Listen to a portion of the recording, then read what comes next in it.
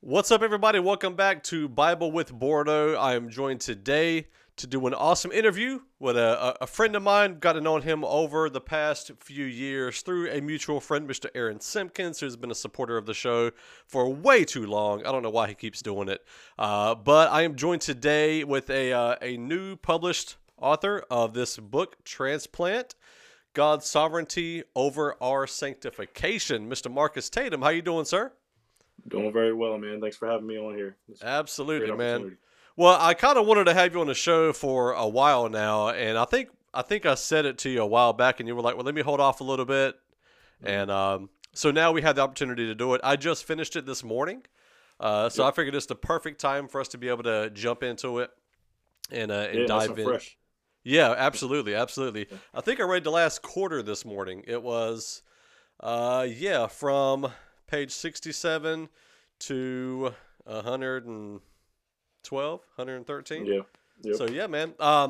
Well written, very well written. And today we're going to talk about the journey of the book, the theology of the book, because Mhm. I got to talk about theology. I love that. Yeah, Uh, absolutely. I'm sure those who listen to the show also appreciate that because you're coming from a reformed theological standpoint, Yep.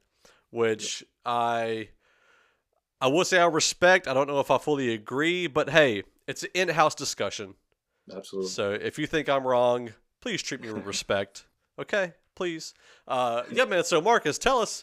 So first of all, I got to ask you, what made you decide to? Is this your first book that you've ever written? So it's my first full published work. I did get an opportunity to publish a chapter in a book that I was asked to contribute to. Okay, That was regarding more along the lines of American history and politics, with a Christian viewpoint. But this is my first full public work that I've put out, and it's been a blessing to see God use it already. So yeah, absolutely, absolutely. And just a quick shout out. He actually helped guide me through the process to be able to release my study guide on the book of or Gospel of Matthew. And Marcus is currently helping edit my study of the book of James. yep, So Marcus is he's really good at the editing process. He's helped me out a tremendous amount. So I appreciate you, man. So yeah, no problem. so I don't know where we should jump to first. Should we jump to? Let's go over your story and what kind of guided your pathway into writing the book, and then we'll talk about the stuff inside of the book. Sure, no, absolutely. So the book is somewhat of a what I've been calling a theological memoir. So it's absolutely my story, but the whole goal of the book really is to highlight the sovereignty of God in my life and what I believe in any believer's life. So my life in general just has been something that I've just seen the Lord in the very small details of, and I've just had a lot of reflection over the last year, and I've just always felt like the Lord has been very intentional in even the small things and things I just didn't have any control over, ultimately for a purpose.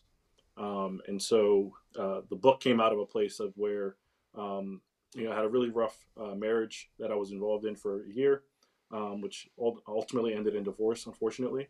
And it put me in a place again of reflection and finally to a place of repentance, where I really just wanted to document, my experience with the Lord in that season. And so that's kind of, if that's what you're asking, that's kind of where I ended up and how I ended up writing that book. Yeah. So, do you feel like there was an urgency to write it so close to the divorce being final, or was there any thought about that? Did you feel like you needed to wait at all, or how did that go? You know what? There wasn't so much urgency in reference to the divorce itself as much as it was, it was again a season where the Lord was teaching me a lot, and I think I even put it in the preface of the book. It just felt like I didn't want to forget, I didn't want to lose what the Lord was teaching me, and so I just felt convicted to write and document what the Lord was showing me, what He was revealing to me, what He was teaching me, and I just wanted to document it ultimately first and foremost for myself, so that I, again, just kind of almost putting boundaries on myself to say this is what the Lord is teaching me. Don't stray from this, right? Like don't be back here in 5 years. Don't cycle back and have to relearn the same lesson. And so that was where the urgency came from, not so much to the divorce. Um, but of course, there was definitely a process in which I definitely wanted to be respectful of the divorce, respectful of my ex. And so, there was definitely taking into consideration when and how. And that's still a process even now as I, publicize, make public, the book and the work. So. So did you contact her to let her know you were doing this, or have you not really been in contact with her? So there's been no contact. There's been no contact, and that's part of the testimony as well. That I genuinely believe the Lord has been sovereign over, and maybe that'll change at some point. But ever since the divorce, there's been no contact, and that's been due to a restraining order. And like I said, I believe the Lord has definitely used that for His purposes. And so, but like I said, in the way that I wrote the book as well, I made sure I did it in such a way that was respectful as much as I possibly could. And I even to the point where I didn't want to use her name, just because I couldn't get permission necessarily. So I want to be as respectful as possible, while being transparent and honest about my experience. Yeah, I did notice that you always referenced her. You explained the concept of the wife of my youth, Hmm. and then from there on out, you refer to your ex-wife as the wife of your youth. Right. And so, and I think it was about the 20th time you wrote it where I recognized he's using this every single time, Yeah. Yeah. for a reason. Obviously, there's Of a course. reason there, and you do explain that reason in the book. Yeah. And so I thought I thought it was one obviously purposeful, but I thought it was cool that you were able to recognize her because it wasn't a bad thing; it was a good thing you're recognizing where your error had been. Absolutely. Yeah. And so Absolutely. I do respect that. Now I know, and I asked this question in respect to you. Don't want to be disrespectful with the question, but I know whenever a lot of people have, like I guess it's say popular theologians or popular pastors, preachers in the public eye, they make this mistake, they sin or whatever, they fall, and then they Hmm. write a book as almost a defense to them falling. Hmm. Uh, do you feel like any of this is like an apology to your wife or um, anything like that in writing this book? Yeah. I think there was there was temptation there, right? I think there was temptation for that to become this, and I don't think that's what this was meant to be. Again, I felt the Lord really convict me to write, but that's not what this was supposed to be. This was not so much an apology, because. But let me start here. There absolutely were apologies due, and needed to be done. And when I get the opportunity, if I get the opportunity to do that personally with my ex, she is definitely worthy and deserving of an apology from me. And on top of that, oh, excuse me, on top of that, there were definitely apologies that needed to be extended to others around us as well, whether it was mentors, pastors, congregation, and so I think those apologies definitely needed to happen, and are still happening.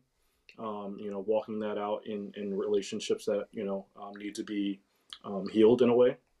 Um, but I don't think the book itself is an apology. I think the book really is just a documentation of what the Lord has done in my life, to bring me to a place of repentance, place of humility, and just kind of walk through what that process has been, kind of explain and just make people more aware of areas of sin in their life that they may be blind to, deaf to. Because I had many people telling me, hey, you need to deal with such and such sin in your life, and I just didn't want to hear it. I didn't want to hear it due to pride. And so, really, it's just an explanation of my experience as well as a theological, I guess, exposition diving into, how does the Lord use these things to ultimately bring us to that place of repentance and humility. Yeah, man. I think that's a good breakdown and explanation, especially off of reading the book. Mm. I kind of wanted to get that out there. That way people didn't hear this and, say, well, I'm not going to buy it because it's probably just him defending himself. Right. You know, um, and obviously, we get, well, you don't really go into the details per se Hmm. of your relationship. This is more of a, I would say, what would you say, a theological memoir? Yeah, a theological memoir. Yeah. Yeah, yeah. That's kind of how it reads. It's like, hey, here's some doctrinal points at the beginning, Mm-hmm. and then my life, Right. or at least a piece of my life, and Right. then theology on the back end of it. Yeah. Yeah. So Absolutely. Yeah. The first few chapters are definitely the way that they're laid out is absolutely intentional. That here's a bit of my story. Here's what I believe God is showing Himself to be in that part of my story. And then here's some scripture and some experiences of people in the scriptures, as well that really just affirms God's nature and character in that way. And so that's definitely was a goal of mine and intentional in the way I wrote the book for sure. yeah, absolutely. So you do have the book. First of all, well, who did the cover? Because that cover is incredible. Yeah, bro. Let me tell you the artist name because he's absolutely worth getting some praise here. His name is Sylvain Rogue. I hope I'm saying that correctly. But essentially, he put his work online to be used in this type of way. And so I definitely want to give him credit. So his name is, it's called Half Stone Heart, I believe, is the name of the artwork. And I was definitely blessed to be able to use that. And it's definitely a dope artwork that when I saw it, I absolutely thought of Ezekiel 36:26, of course. So that's where we got the title, the cover from. Yeah, man. So from the title, Mm-hmm. transplant. Is this a transplant of your spiritual heart? Yeah, I think it's just that again, I think the book birthed out of a place of really just understanding. We've all maybe heard the scripture, right, where God will remove your heart of stone and give you a heart of flesh, right? Um, but I think I just went through an experience that where I was experiencing that very thing. And initially, the book when I was writing the book's title was actually going to be a jealous surgeon. And so, it was this idea that God is the one that does this miraculous work in our hearts to take us from a place of darkness or wickedness and actually, change us from the inside out. And so, yeah, I believe that like this is just an exposition of that work that God wants to do in each and every person's heart. And this is just a story of how God has done it in my life, and what He's used, the experiences He's used in my life to bring me to that place of getting that new heart, if you will. And He's still obviously doing a work in me that's not finished, for sure. So let's dive into the book, to the theology of the book. So you come from, and I think I mentioned it earlier before or after we started recording, is Yeah. you do come from now more of a Reformed theological um, theology. So I know at one point you considered yourself a 2 point Calvinist. Yes. This book sounds like it's flat out 5 points all across the board now. Quite close. Quite close. So can you explain kind of how you jumped into this Reformed theology mindset? And this is going to be the segue into the actual theology of the book Sure. because it helps explain it. So, Yeah, I think, and that's a great question because I think um, one thing I've tried to be careful of theologically in my own journey is not to go to extremes and not to, especially not base theology off of my emotions. And amen. Amen. and my journey into where I'm at now, I guess, and I'll give you a brief backstory of how I even got here. Because before I was even a 2 point Calvinist, I was just like no to Calvinism altogether. Had a bad experience with a couple Calvinists in college, and I was like, no, I don't want to be anywhere near that. And so what happened initially, I was in a class, and the professor essentially told me, and this was a theology class that was put on by the Evangelical Free Church, and we went through Romans 3. I believe it's Romans 3, maybe 16 to 19, somewhere around there, or no, 10 to 12, something like that. It's in the book. But essentially, just walking us through the idea that none are good. None will turn to God, and even in our free will. And it's funny because a lot of people hear Calvinism or hear Reformed theology, and they think, oh, we don't believe in free will. And there's some that probably would say that straight up they don't. But the thing that very much got me into Reformed theology was this idea that no, I think that Scripture is very plainly saying there's free will.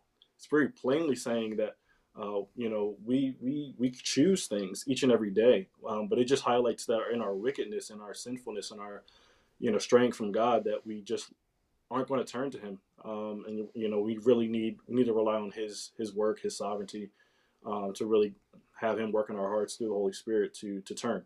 I do have that Um, scripture. yeah, yep. It's actually Romans 3, uh, 10 through 12. Mm-hmm. Essentially, it says, "No, none is righteous, no, not one. No one understands. No one seeks for God. All have turned aside. Together have become worthless. No one does good, not even one." Is this the one you're referring to? Yep, that's it. That's it. Gotcha, Yeah. gotcha. Okay. Yep. So, and that's kind of what got me, halfway there, the 2 points, I guess. And I'd still say and to this day, and I tell Aaron this. You just mentioned Aaron earlier. I tell Aaron this all the time. I would never tell somebody I'm a Calvinist. I hate that term. I hate that label.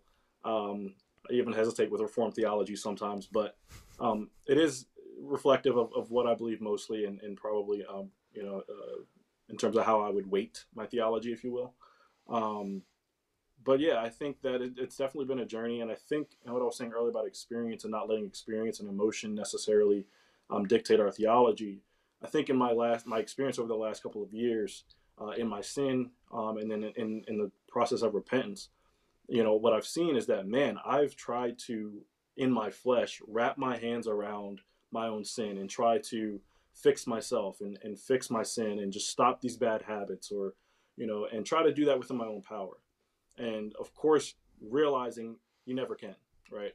And realizing that, and eventually getting to a place of humility, and then therefore repentance, true repentance, and then seeing, wow, this is what the Lord can actually do when He gets to do the work in your heart, as opposed to you trying to stop sinning. And so that experience has helped me dive back into Scripture and understand it a little bit differently than I have previously. And so that's kind of been my journey, trying not to let the experience that I had and emotion, take me to an extreme, but it led me back to Scripture. And even as I'm in Scripture, I've been, heading in that direction, to be honest. But I think there's absolutely, what I've learned to be what I call paradox in theology, quite often, where I don't think that the extreme of Reformed theology is accurate. I think that, a lot of times it leaves out the responsibility of man, which I do believe is present in Scripture. We do have a responsibility not only to live righteous lives after we come to Christ, but also a responsibility to respond to the gospel. And I think both of those things can be true, absolutely, at the same time. And it may not be easy for human minds to wrap our heads around that, but that's okay. It's the Bible, it's God Himself, it's His nature, His character. I don't think we can expect everyone on the side of heaven to really fully grasp, both of those things simultaneously. But I do believe Scripture is clear that both of those things are present. Yeah, I know. I always love having the conversation on what is the biblical concept of any form of free will. Mm, Because I do, I've had conversations with folks who, from Reformed theological backgrounds who right. believe there is a form of free will, and then there's those who say there's absolutely no form of free will at all. So in the book, you do mention that you do believe there's an element of free will. Mm-hmm. So, to your best understanding, what would you think that free will that we have is, or where does that lie? Sure. Yeah. I definitely wouldn't agree with those that say there is no free will. I do think there is possibly a distinction between free will and free choice, right? I think the will, I would define as something that, um, my soul thirsts for. It's what I intend to happen. And I do think the scriptures, I think maybe there's a bit of a language, break there when we talk about these things, because I think the will, if we start to define that, I think most Christians would come to the agreement that, that part of us is what's broken. That part of us is what's, fallen, and therefore bent towards sin. I think the scriptures teach that. But that doesn't mean that we don't have choice. We have complete freedom. Like, God gives us freedom to choose Him or not choose Him. God gives us freedom to what toothpaste to use, right? Mm, There's freedom there, to choose. But I think when it comes to the deep moral things of life and our relationship with God, our will is to it's strong, but it's the term the scripture uses, which is hate God, is hate God and be hostile toward God. And I think that will of the flesh is what's broken. And so I think in choice, we have freedom to choose. We have freedom to even respond to the gospel, which I think is a responsibility of man given to by God. But yeah, I think there's that distinction that needs to be made. But I absolutely think there's freedom to choose, and what we would normally call free will, but I would say freedom to choose. Okay, okay, Yeah. understandable. So I know that like you would get in trouble with a lot of Calvinists whenever you say the freedom to choose God, the ability to choose God, because uh, most that I've talked to believes there's absolutely no way that anybody can choose God unless God calls you to Him, and Hmm. then you don't have a choice but to accept, Hmm. which is the kind of the definition of predestination. Sure. So that's generally what I hear, and I've learned a long time ago, don't generalize in general, Hmm. because Yeah. I've Yeah. gotten blasted out for saying, well, Calvinists believe this, and then I'm Right. like, well, Right. I don't believe that. I'm Calvinist. That's not what I Right. believe. That's Yeah. a an extreme version, and so I've kind of learned to not pin a generalization to the best of my ability. Yeah. But I would say that in the Reformed theological landscape, God's sovereignty is a huge that is the factor. Hmm. Like that's the main course of that. And Sure. so much so that John Piper wrote a book called, I think it's called Sovereignty. I want Providence. to Yeah. say Providence, Providence, Providence. Providence. Yeah. And which you actually use the term Providence a lot in this book as well. Hmm. Have you read that book or I am about a third of the way through. okay. But is it a? It's a great. It's like 800 pages, right? So It's huge. it's tough one to get through, and it's heavy for sure. But no, I think, and I use the word providence, and as someone who does seem come from a reformed theological thought, I tend to bend towards using providence more than I would sovereignty, right? I think to your point earlier about reform people believing that God's sovereignty is kind of like the sticking point in all things. I think most people would agree that He is the author and initiator of our salvation. That's what the scriptures tell us, right? If He didn't send Jesus, then we're all screwed, right? And in His sovereignty, He sent Jesus. So we can even start there and just agree there, right? But I think what the problem comes in is that sovereign over what else, and how does that look, right? Is it causation of every small detail? Does God want us to suffer? So on and so forth. Did That's where we God get into create start. COVID? Did God Right, give right, stuff people like that. COVID? Yeah, Right, yeah. and that's a perfect example to why I believe that providence is such a perfect and important uh, distinction. And I don't mean to say that they're two different things. So I think the providence is somewhat dependent on sovereignty of God, right? But the way I would define providence is just like God purposefully, to a purposeful end, governs all things. And so He may not be the cause of all things. He may not desire certain things that do happen, but he governs all things. And so if He wants to stop something, He can. If He chooses to stop something, then so be it, and so on and so forth. He just has the power to do so. And if He does or doesn't, He's doing it for a specific purpose because He has a very specific will. And I think that's what the importance of providence is, because we're supposed to learn something in all things. We're supposed to genuinely become more like Christ consistently as we go through this life, and that includes our suffering. And the scriptures are clear that suffering is supposed to help us get to that point. And so I think that the providence portion of the idea of sovereignty, if you will, is super important, because I think if you just say sovereignty and then strip God of the purpose behind it, then we're missing the big picture. We're really missing the big picture.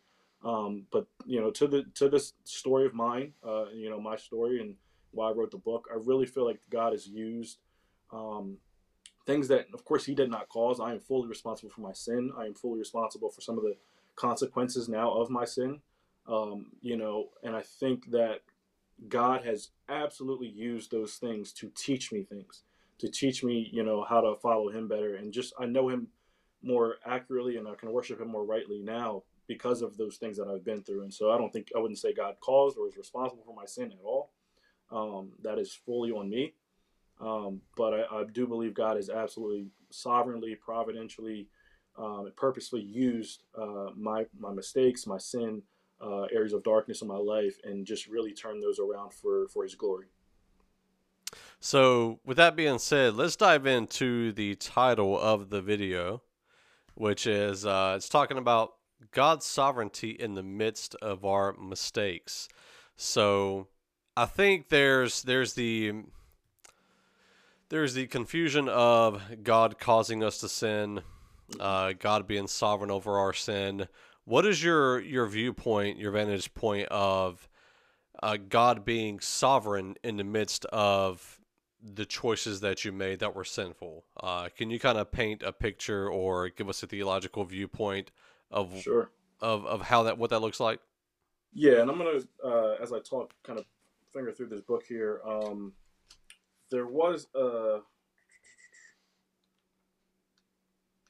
portion of this, and I'll get to it in a second. Let me start Okay. with this. So essentially, you ask that question again? So how does God's sovereignty work in the midst of our choices that we make that are Right. sinful? So, just for example, how does God's sovereignty work with the religious leaders in the days of Jesus whenever they chose to crucify him?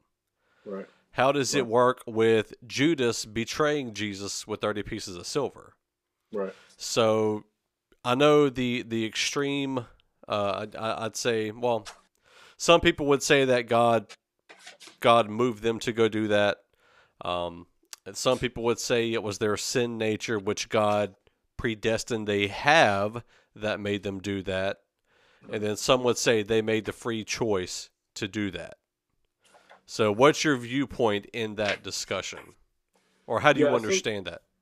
sure. Yeah, I think the idea, and trying to find the scripture, the idea that God, again, is governs all things, right? He's not responsible or cause of our sin, which would actually completely defeat the Reformed belief anyway, that we're that wicked. So if we're that wicked, then we're the ones that have caused our sin. So believing that God's not the cause of these things, but that God, in His wisdom, either allows us to sin, and therefore it reveals to us our nature, and therefore our need for a Savior, which is the grace of God, but also um, that God will remove His hand at times to allow us to sin, so we can have our sin revealed, but also at times place His hand on us to also keep us away from sin. So God is sovereign over that, but I believe that He makes those decisions based off, again, those ultimate ends, those purposeful ends that God is ultimately trying to bring about, which is ultimately hearts of people to turn back to Him. And I think that, and I think it's the second verse of Amazing Grace that starts, "'Twas grace that taught our heart to fear." Right. That idea that God, it's gracious in that He allows us to see our sin, that He allows us to act in sin ultimately, so that would be revealed to us, so that we see, right? I think it talks about, the scriptures talk about the law, being that, almost that mirror, right? It's the law that essentially shows us our sin, and there, where sin abounds, grace abounds, right? Like that passage of scripture that just reveals to us it's the law, that showed us, it said sin increased. Well, we know sin didn't increase. People were wicked from the beginning and still continue to be wicked. But what it did was it showed the people, oh, we really don't match up to God's standard, and that's grace, that God would show, his our sin, so that we ultimately would see our need for a Savior. And so I don't think God is, the causing anybody's sin. I think that man is fully responsible for the sin, but I think God is absolutely purposeful and sovereign, and He governs our sin, and sometimes He stops us, sometimes He doesn't, and all of it's grace. So. Shout out to Aaron jumping in the conversation here. All he added to it was, "Oh, not This sure what guy. that means." Then he said, "Nuh-uh." So yeah, I think he's just upset that it wasn't part of the conversation. I Yeah, will probably. say I'm going to say this is off topic, but there was at one point we were supposed to be sharing our 5 favorite preachers, I think, and We I was were, and completely left you out. left out. Yeah. Completely left out. So Aaron, it's all right, bro. We appreciate you, Aaron Simpkins. sponsor of the Bible with Bordeaux. So let's jump back into the conversation Sure. since Aaron so gently interrupted us. Joseph, the story of Joseph. Yeah. Whenever God says, what they meant for evil, I meant for good. Right. Yeah. So we have the brothers selling him into slavery, making it look like he was killed, Yeah. and whatever. So, question in your understanding, did God somehow create or did he write the events of the brothers selling Joseph, which would be a sin? Hmm. Um, or did he know that was going to happen and he was able to use their sin in order to cause Joseph to rise to his power or level of authority, power, whatnot? Yeah. Yeah. I think. Well, here's the thing that I'll start with. Right. Like it absolutely. It absolutely is this thing where God doesn't need our help in terms of like causation to sin. Right. Like if we're truly sinful and fallen because of our own actions, because the actions of Adam in the garden and so forth, then we don't need God to cause his brothers to sell him into slavery and all that whole thing. But what does happen is I do believe that God lifts his restraining hand, which I mentioned in the book, and he just allows us and he hands us over to our own flesh and our own devices. And so it doesn't take much for us to do those things. But then again, God's providence comes in. He knows when to allow it and knows when not to. Right? They absolutely could have killed him. They could have done something completely different. But God allowed them to do this very thing. And I think God was completely sovereign in that because, obviously we know the story goes that Joseph becomes second in command in Egypt and therefore can help his brothers and help all of Israel, the nation of Israel. And so that doesn't happen without the sin, And so that's that's kind of my point in the book when I say God is completely sovereign and provident in our sin because, he's bringing to an ultimate purposeful end that is for good. And that's what I believe Genesis 50:20 is teaching us, which is, we can intend all these different things. Our flesh is intending complete evil and destruction, but God's intention in all things that happen are for a purposeful end, which is good. And so that's kind of my viewpoint of that. Yeah. So would it be? I just want to make sure I'm kind of understanding this Yeah. accurately. So God doesn't have to cause us to sin because we're naturally going to sin because we're fallen beings. Absolutely. Yeah, I would totally agree with that. Yeah, Okay. and to the point to hammer home on that, I think it's really just even down to the specifics, right? Like I said, like his brothers could have done anything else. And their problem. I mean, it was how long was it in their hearts for him to do that? To do that, right? They struggled with hatred toward Joseph, right, for a while, and they chose this, and God let them do this specific thing. And I actually want to add to that story. I used to be really interested in Native American history, and actually, believe it or not, Pocahontas, and of course the movies of Disney or Pixar want to make it seem like she wanted to go to Europe, this nice cruise kind of thing, right? But she was taken as a slave, over to Europe, and essentially, what happened though was that she ended up actually converting to Christianity and following Jesus, because she was introduced to the gospel, in Europe. And so, what do you do with that, right? Like, obviously, we know if God's after hearts and repentance and people, to be reconciled to Him, God allowed this specific thing. It's almost kind of, aligned with Joseph's story, right? Taken into slavery and whatever. But she ended up being converted to Christianity, and they even gave her a new name, and they actually named her Rebecca, which is the name of Joseph's grandmother. So kind of just the parallels of that story. You just see how God, uses very specific things, even though we intend evil, for ultimate, again, good. So. Yeah, yeah, and I think the story of Joseph is kind of I think that is a beautiful picture of how God works. That He knows exactly what we're going to do, whether or not He writes it or not. Hmm. He knows what's going to happen, and He's able to Yeah. work everything together for the good. Now, Marcus, you do explain in the book Romans 8:28. Hmm. So I don't want you to give everything in the book, even though I'm sure you'd Sure. sit here and teach everything in the book and wouldn't care Yeah. whether it's sold or not. But so explain to us Romans 8:28. God works Yeah. all the things together for the good Right. those who love and are called according Right. to his purpose. Yep. What is the good there? Because I think a lot of people, we take that scripture and we think, oh, things are going to get better. Right. God's going to work all the doctors' medicines to absolutely heal me. He's going to work our Right. supervisors and managers' day to make us promoted. Yep. What is the good there, sir? Yeah, no, absolutely. And I think, like you said, we pull out that one passage, that one verse, and then it basically goes on to tell us what that good is, but we often don't read it. And that good is to be transformed and conformed to the image of Jesus. And so that includes our suffering, it includes the blessings that do come. All of it is for the purpose of becoming more like Jesus. And so, if we never get that new car, if we never get that new house, if we do have to, endure suffering for a long, if not for a lifetime, it's all for a purpose of ultimately becoming more like Jesus. And so it's our responsibility to look at our circumstances, not necessarily ask God to change the circumstances, but ultimately change our hearts, that we would just look more like Jesus. And that's the good. That's the good. Like I said, Pocahontas became a Christian. She found Jesus. That's the good. Right. I'm sure she didn't want to be in Europe. She probably wanted to be home with the family. Same thing with Joseph, but the good is that ultimately we would be reconciled to Jesus, and that we'd be more like Jesus. That's the good. Okay. Okay. Yeah. So I just wanted to throw that in there. Yeah. That's one of my favorite verses. Yeah. It really is. I really like that verse in its true context.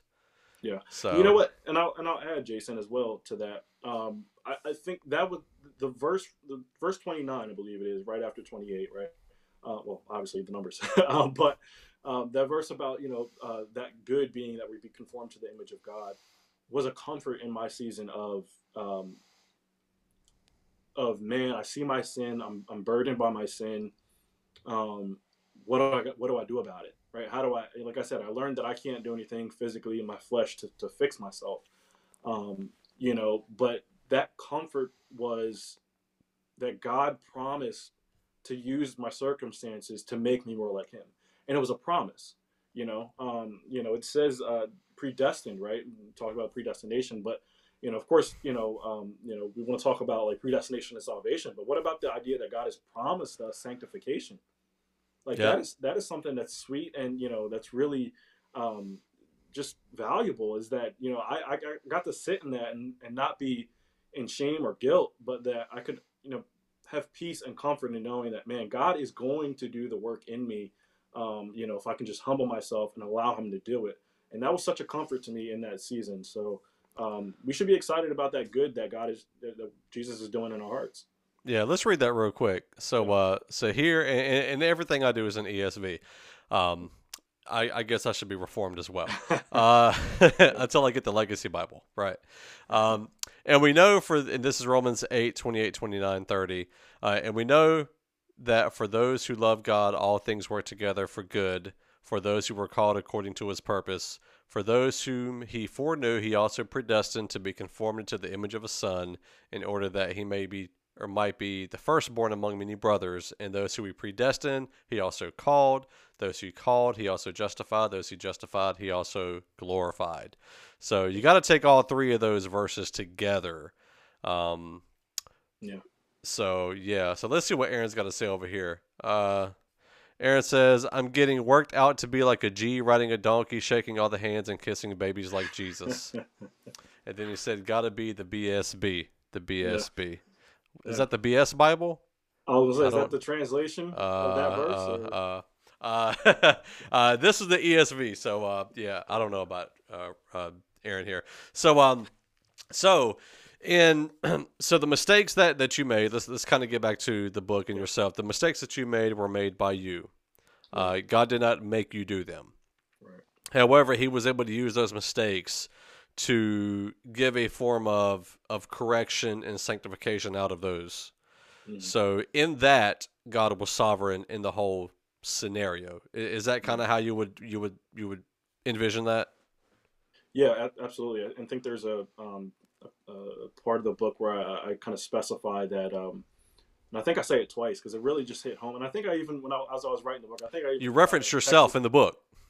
Yeah, I You did, and did, I think I texted that to you which because I it was thought to was me it was hilarious. so good. It was like a revelation almost. Of just like this idea that if you think about it, often we want to think about because I say in the book that marriage was the primary tool, right? That God Hmm. really used to get my attention, and obviously the whole process, including the divorce, to get my attention, therefore bring me to the place of repentance, right?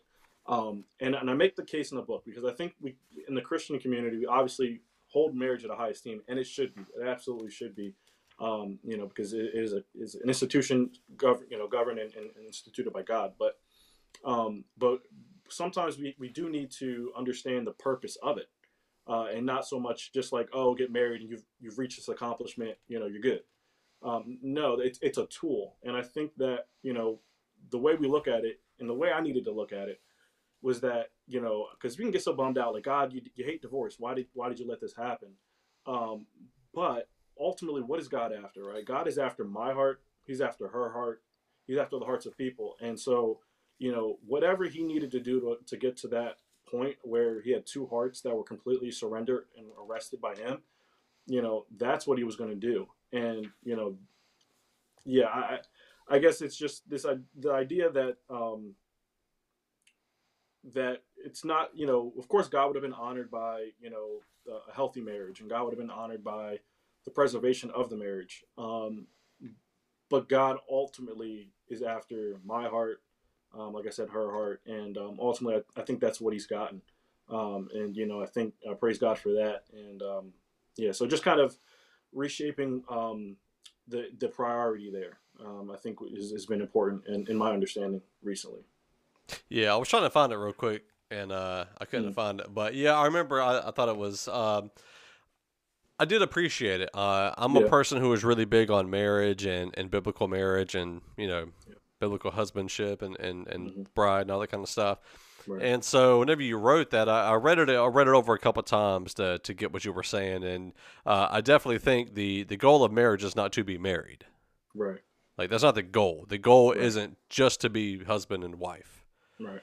I mean, uh, it's to help each other become More like more like Jesus. Christ. Yeah, Yeah, exactly.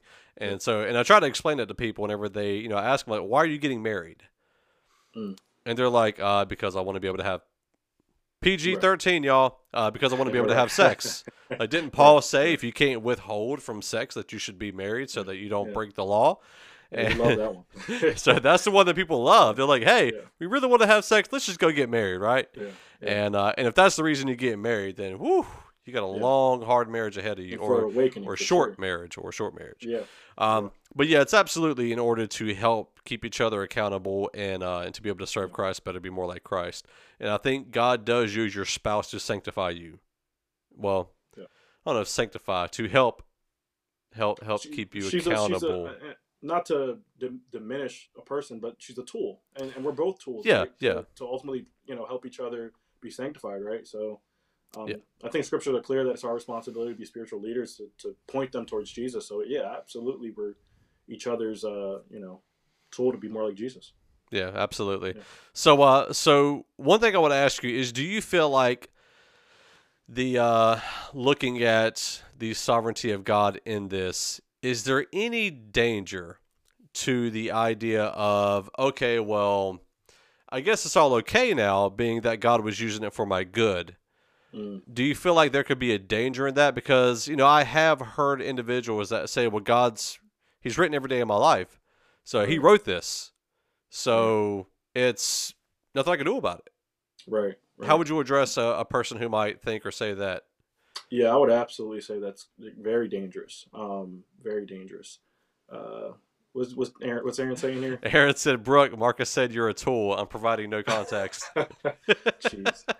You're in Yeah, trouble. talk about out of context, right? But yeah, I think that Philippians 4:13, Aaron. There you yeah. go. What was I saying? As far as a person using God's sovereignty as an excuse that God Yeah, wrote every day of my life. He already wrote this yeah, down. He wrote the book of my life. I'm just living it out. It's not my fault. yeah. That's definitely dangerous. I think that, and I think I might have alluded to it earlier. This idea that there's paradoxes in Scripture, right? Where both things are true, and yet you can't go to the extremes. Right, right. We absolutely have responsibility to not sin, to work out our faith and fear and trembling, right? So that's our responsibility. Um, And so, what I would say is, if you're going to see God's sovereignty over our sanctification, God's going to hit you with a brick in the face when you keep sinning. Like that's my experience with the sovereignty of God in my sanctification process. It isn't this thing where God's just like, here, now you're an angel, right? Because I think my previous understanding. Like, okay, well, I desire, right? The flesh, the spirit is willing, but the flesh is weak. I desire it, but that doesn't make me holy all of a sudden or sanctified. Um, there is work that I have to put in. But as I kept sinning in my flesh, I'm going to keep getting hit with bricks in the face because of my own, not because God's hitting me, but because of the consequences of my sin. And and that's God's sovereignty there. And so I think to think that God's sovereign and that He's just going to button you up and go on your way and you're all good now. That's just not how it works. God has called us to have a responsibility in our spiritual lives, and that includes prayer, that includes being in the Word, being convicted by the Word, by the Spirit, to ultimately walk in the Spirit, and to actually live according to the Spirit and not according to the flesh. That's something that is man's responsibility as we follow Jesus, and of course we're enabled to do that by the Holy Spirit. But it's again that both and where God is completely sovereign, yes, but we do have responsibility that we can't just say, oh well, I keep saying, oh well, God's sovereign over it. He's causing me or making me sin. I can't. That's just not the case, and that's not biblical at all. Yeah, absolutely. So I want to bring this verse to the conversation here. It's in First James, or not First James, James 1:13 through 14. It says, "Let no one say when he is tempted, I am being tempted by God, for God cannot be tempted with evil, and He Himself tempts no one. But each person is tempted when he is lured and enticed by his own desire." So many people will say that, well, God's tempting me. He's putting this in front of me. So therefore it's His fault. He's putting it in front of me. He knows I'm going to sin. Like, it's like putting candy in front of a baby or a little kid, their favorite candy, and saying, don't eat it. It's your fault you put it there because you knew they were going to eat it. Right. That's how people will use this idea, in that, well, God knew that I was going to, that I'm an alcoholic, so He shouldn't have put me in a bar. He shouldn't have had someone bring alcohol around me. And it's His fault that it was in front of me, right? Right. And so a lot of people use this idea of that being God's sovereignty that causes them to sin. Yeah. And I would agree. It's very much a paradox. All of my favorite teachers agree, just like the triune God is a paradox. Mm-hmm. 3 in 1. Yeah. Right? Jesus being dead but alive. I mean, Jesus being born but not created. Mm-hmm. Pretty much anything Jesus affiliated at all is a paradox. I mean, fully God, fully man. Yeah. So it's a paradox, right? How you gonna be fully God, fully man? Thank you for not saying 100% God, 100% man. Yeah. I appreciate that, brother. I appreciate that. For sure. I can't say that because our brains can't wrap around 200%. Yeah. But there is a paradox there, and I think the reason why I don't know if I could fully go full on, whether it be Reformed theology or even Arminian or free will or however you want to say it. I always compare them as robots and free willies is the way I consider it. Robots because extreme Calvinism would say that God's in control of our every move, and then the extreme Arminian would be God has no. He lets us do whatever we want to do. Right. And I believe that both of those extremes are wrong, just as you had stated earlier. So kind of, let me see. We are 48 minutes into it. So at the end of the day, what would you say is kind of your next step? You've written this book. I read it, and like I said, man, it's very well written. I can tell you have a history in writing, and you're helping me edit my James study guide, and I do appreciate that. So one, where can people get this book? For sure. Yeah. So right now, you can get updates to the book on where you can get it and where you'll get, where it'll be available by going to gospelinculture.com, and that's gospel, the letter N, culture.com, and go to the store tab, and you will see all information about the book. There may be early access to the book available there, so keep an eye on that page. Currently working with a publisher that may go ahead and publish it to a wider audience, and so that information could change. But yeah, definitely keep an eye on that page.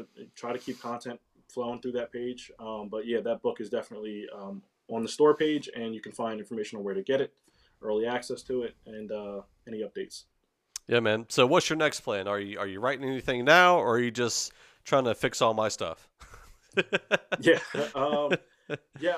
You know what? Uh, I'm doing a lot. I've got a Okay. lot going Okay. on. Started a YouTube recently for that ministry, Gospel and Culture. So feel free to check that out as well. I'm trying to get back into article writing, Okay. writing articles for different platforms, and as well as the Gospel and Culture website. And so just trying to balance all of that. I think it's a season of taking a break for sure from the book writing. That was definitely a challenge, and just takes a lot out of you for sure, especially something as personal as this was, and just really trying to digest what the Lord was teaching me and what I was, learning about my own experiences. So definitely a break from book writing, but I'm sure I'll be back at it eventually when the Lord calls again. But yeah, right now definitely putting out content on YouTube and the Gospel and Culture website is kind of the move. So Aaron says here his next step is transplant part two, the story of my second heart. Wow. Okay. Aaron's a trip, man. Gotta Yeah. love him because Yep. God ordained it. Yeah. Um, he Yeah. commanded It's it. That's, predestined. that's that's about the only reason he could. So Yeah. I do want to do a quick lightning round. Mm, Just I'm gonna shout out your favorite whatnots and just kind of give your sure. thoughts. Favorite Bible translation. Ooh. Man. Okay. So got to give a small little caveat. It's still New American Standard right now. It very well could be the Legacy Standard, but I don't have my hands on the Old Testament of that yet, and that actually I believe would be my the thing that takes me over the top there with that. So I have to get my hands on an Old Testament LSB, but right now it's the New American Standard. So let's be real. Marcus is trying to beat R.C. Oh gosh, Sproul's get out of here! second coming. This guy. All right, you go to YouTube. What's the one pastor you can look up at any time? Oh wow. Oh, it's probably John Piper. John Piper. Yeah, Aaron's gonna get me for that one, but yeah, John Piper.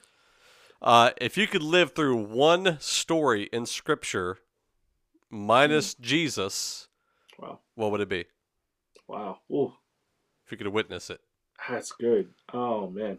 Um, man, what's coming to mind to be honest with you is Peter, Simon Peter.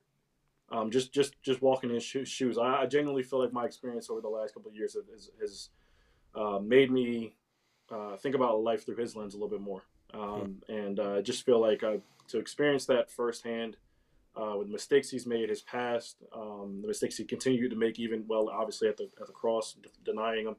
Um, so yeah, I think Simon Peter just to experience that level of grace, knowing that he ultimately went on to not take the Judas route, but fix it, repent and live for Jesus. Yeah. Cool deal. Who is your favorite Christian hip hop artist? Mm. Uh, why do I feel like I'm gonna say the truth. Um, yeah, for sure. Yeah. Who is your favorite Princeton, North Carolina Caucasian Christian hip hop artist? Oh gosh, that was Jason Bordeaux for sure, bro. Yeah, I got on For somebody's sure. top something Yo, list. yo, I got that stuff on repeat all the time. Oh my goodness. Oh Yo, man. All those right. beats, man. Those beats are coming in. Whoever you got producing, y'all, killing it. I gotta say, I tell people all the time, I'm not a great songwriter. I'm a great beat picker. Yo, those things are Like, like banging. I love the beats that I find. So Yeah. yeah, man. So that's it, man. I appreciate you taking the time and doing this interview with me. Yeah. Everybody, if you haven't checked it out yet, Marcus Tatum.